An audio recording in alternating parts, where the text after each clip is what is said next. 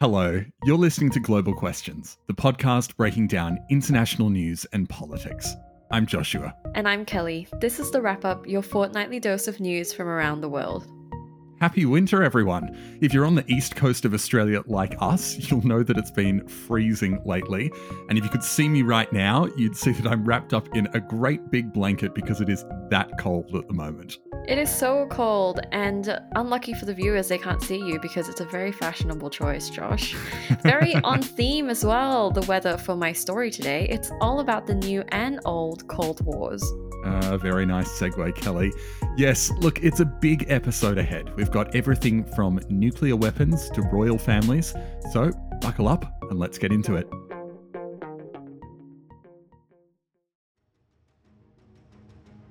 Now, believe it or not, for the next 4 weeks, North Korea will lead the UN conference on disarmament in Geneva. This comes despite the regime's recent missile launches and rising speculation of a possible nuclear bomb test. Last week, North Korea became the president of the Conference on Disarmament. It's a negotiating forum that has existed since 1979 and is a place for the international community to discuss global disarmament. Its current agenda includes the cessation of the nuclear arms race and nuclear disarmament, prevention of nuclear war, prevention of an arms race in outer space, and transparency in armaments. Wait a minute.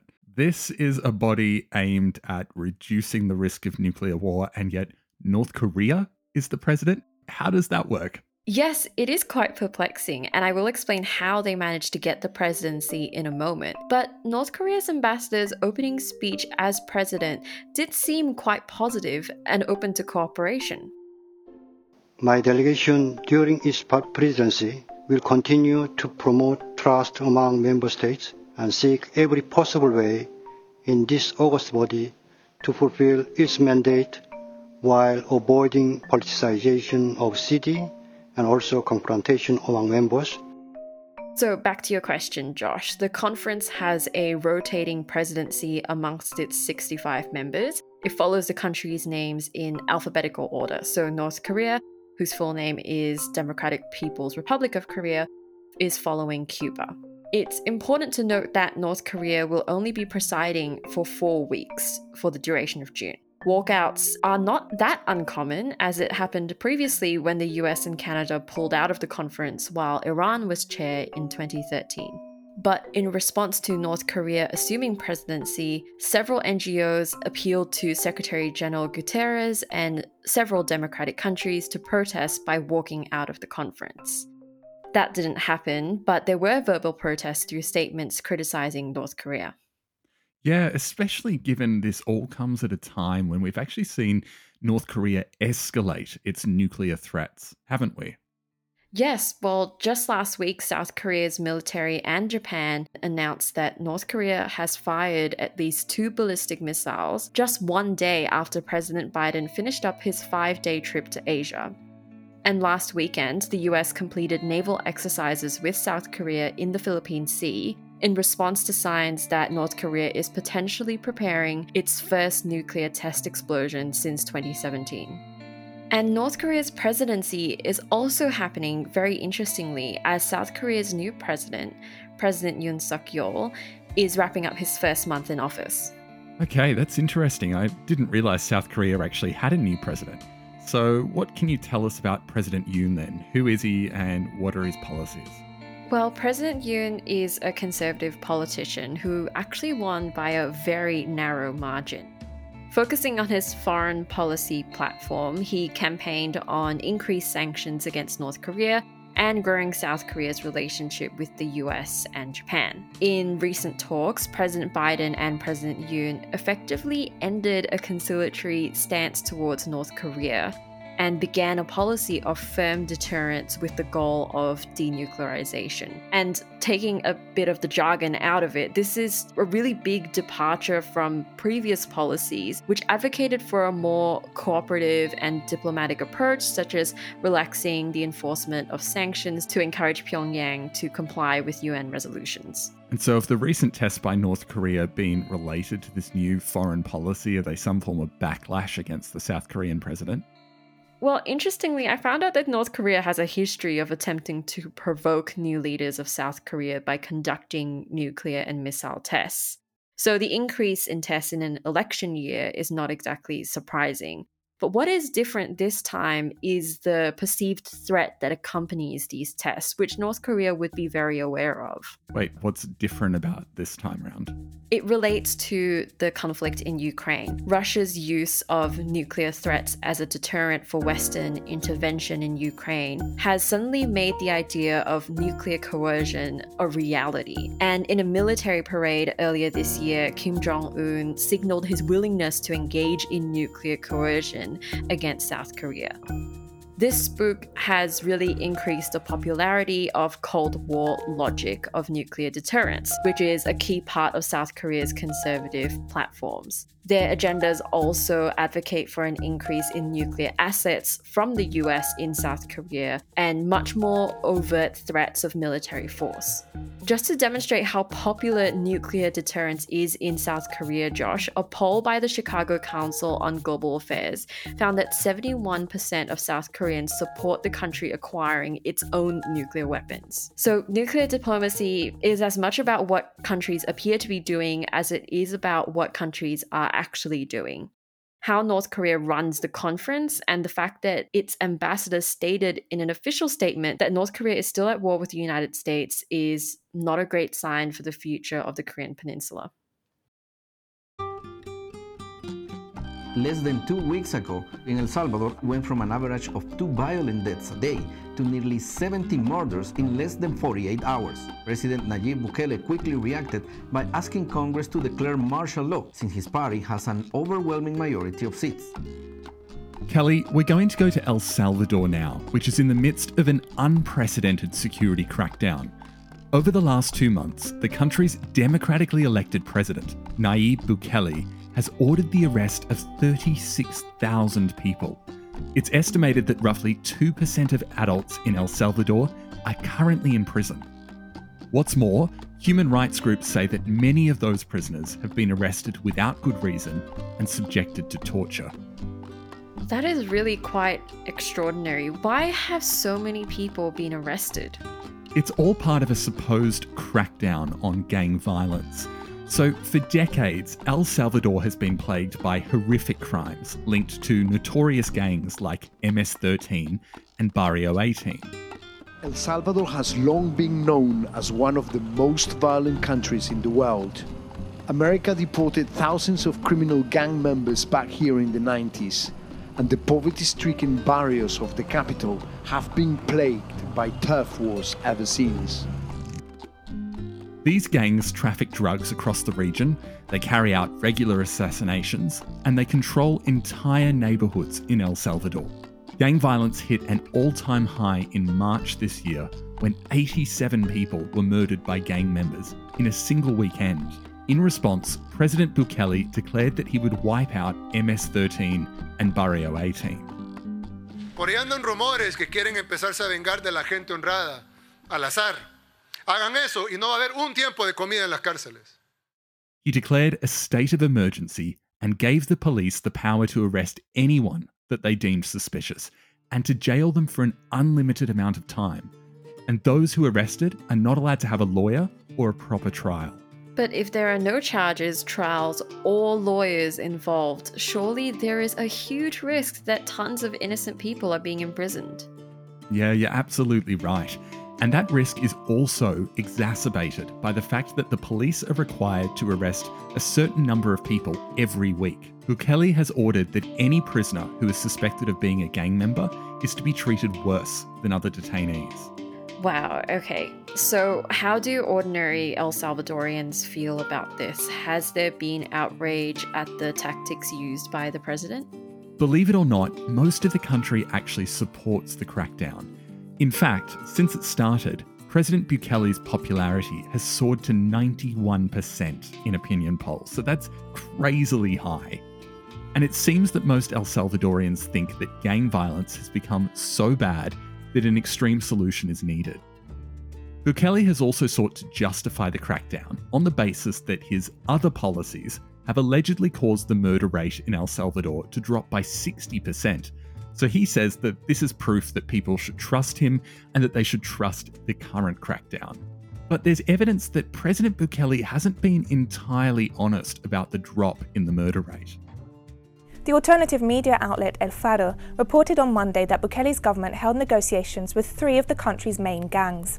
In exchange for their commitment to maintaining the national homicide rate at a historic low, the gangs demanded, among other benefits, improved prison conditions and increased employment opportunities for their members outside of prison. In addition to striking secret deals with the gangs, he's allegedly altered the homicide statistics and instructed police not to investigate any suspicious deaths or disappearances. That is very worrying. So, what should we make of President Bukele then? Well, human rights groups say that these heavy-handed tactics that he's using throughout the crackdown are part of a broader campaign to undermine El Salvador's fledgling democracy. So El Salvador only transitioned to democratic rule in 2009, after decades of dictatorship. However, since Bukele was elected in 2019, the country has begun to backslide. Over the last 3 years, Bukele has proudly called himself the world's coolest dictator, has fired Supreme Court judges, and even used the army to threaten opposition MPs. And all of this raises troubling questions about El Salvador's future as a democracy. And it also fits this broader trend of other democratic countries in the region slowly sliding towards authoritarianism. As a result, pressure is growing on the US to intervene in El Salvador, given that it provides huge amounts of aid and financial support to the country. No decisions have been announced yet, but keep an eye out for any new announcements from the Biden administration in the coming months, because there's likely to be some. Can the rest of the world stay out of it when Russia's invasion of Ukraine starts to threaten global food supplies? This week's bombing of the Black Sea resort of Odessa, a reminder that Moscow's blockading Ukraine's main port of export for wheat and other grains. The UN's World Food Program relies on those cereals, and already they're feeling the pinch in places like civil war-torn Ethiopia. Josh, you've probably heard about the food crisis sparked by the conflict in Ukraine. As of last week, we've marked 100 days of the conflict. And that also means 100 days of the Black Sea blockade and disruptions to agriculture schedules. Ukraine is known as the breadbasket of Europe because it is the top grain supplier to dozens of developing countries. In May 2022, Ukraine exported 643,000 tons of grain. In May 2021, it sold 1.8 million tons. This has all understandably caused international alarm on food supplies for the world's most vulnerable populations. There is no effective solution to the food crisis without reintegrating Ukraine's food production, as well as the food and fertilizer produced by Russia and Belarus, into world markets despite the war. Yeah, I've heard this talked about recently on the news. And look, I can't imagine there's an easy solution to this. Well, last week, the head of the African Union, President Macky Sall from Senegal, met with President Putin to talk about the food shortages. It seemed to be a productive meeting, with Russia keen to cooperate with African states, and President Sall giving a statement that he was leaving Russia feeling very reassured and very happy. And the African Union is refusing to take sides, as they have also made a plea to European Union leaders on the 31st of May and are planning a future trip to Ukraine. The chair of the AU, President Macky Sall, should travel to Russia, but we also said that he should travel to Ukraine. We believe that Africa does have a role to play because it has access to both leaders in both countries to foster the whole process of dialogue.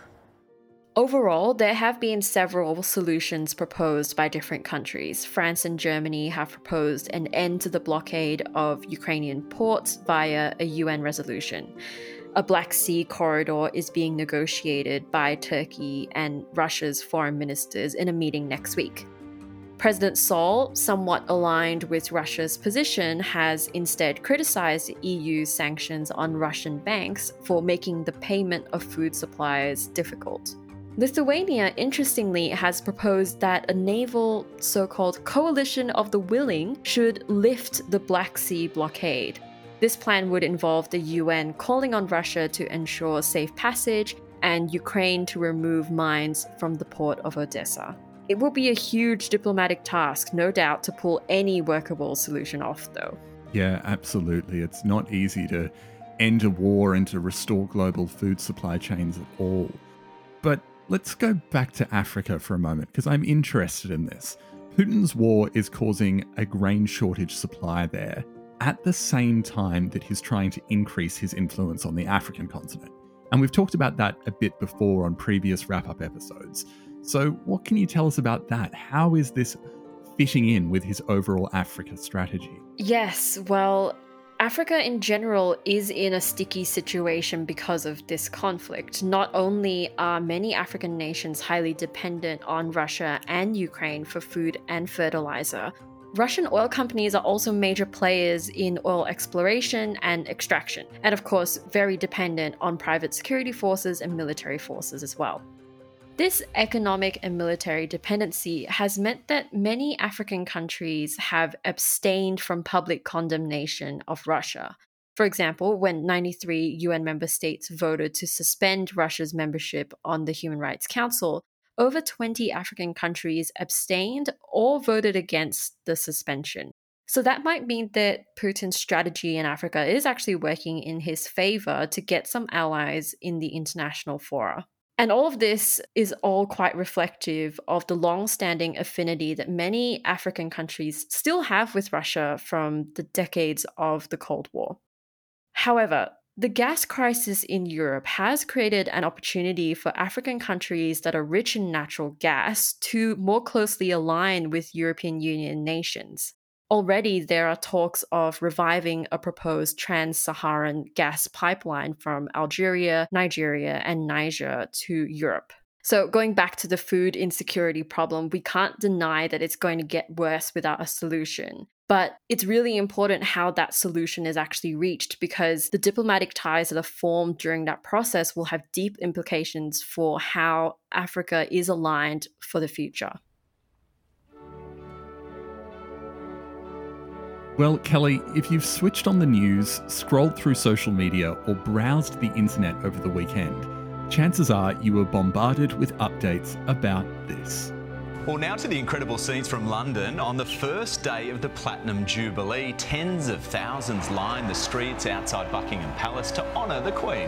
The 96-year-old is the longest-serving monarch in British history, and it's unlikely any future leader will surpass her 70-year reign on the throne.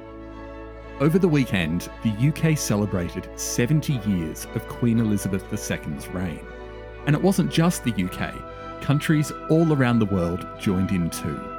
Beacons were lit across the Commonwealth. That day began in the capital. A lighting of the beacon heralded in formal celebrations. World leaders sent their congratulations. This year, the 70th of your reign, we celebrate your achievements. And here in Australia, an island in Canberra was named after the Queen. Treasure this moment, remember it. A milestone that may never be repeated.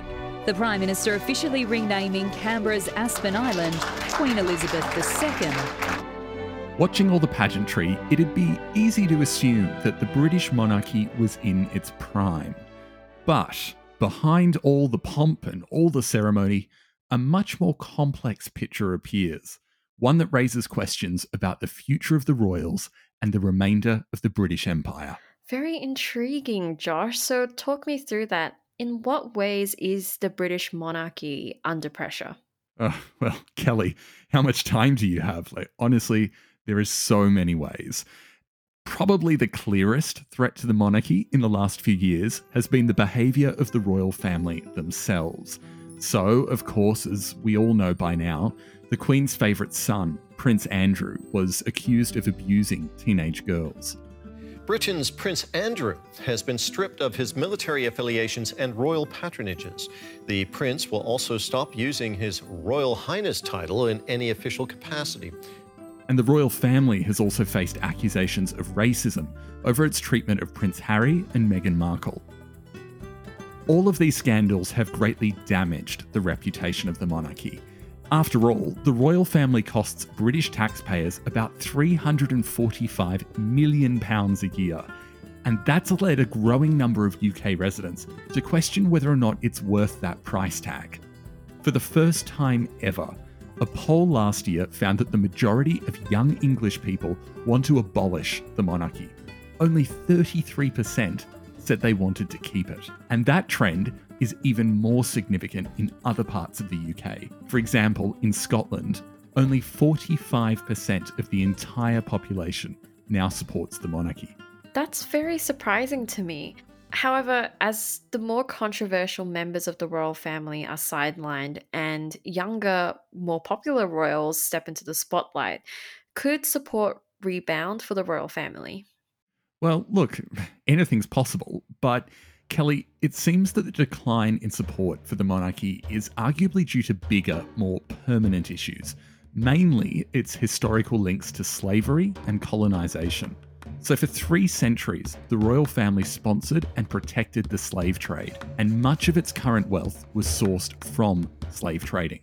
And that's prompted a lot of discomfort, not only in Britain, but in other Commonwealth nations as well. We saw an example of that during Prince William's recent trip to the Caribbean to visit Belize, Jamaica, and the Bahamas, all of which still have the Queen as their head of state.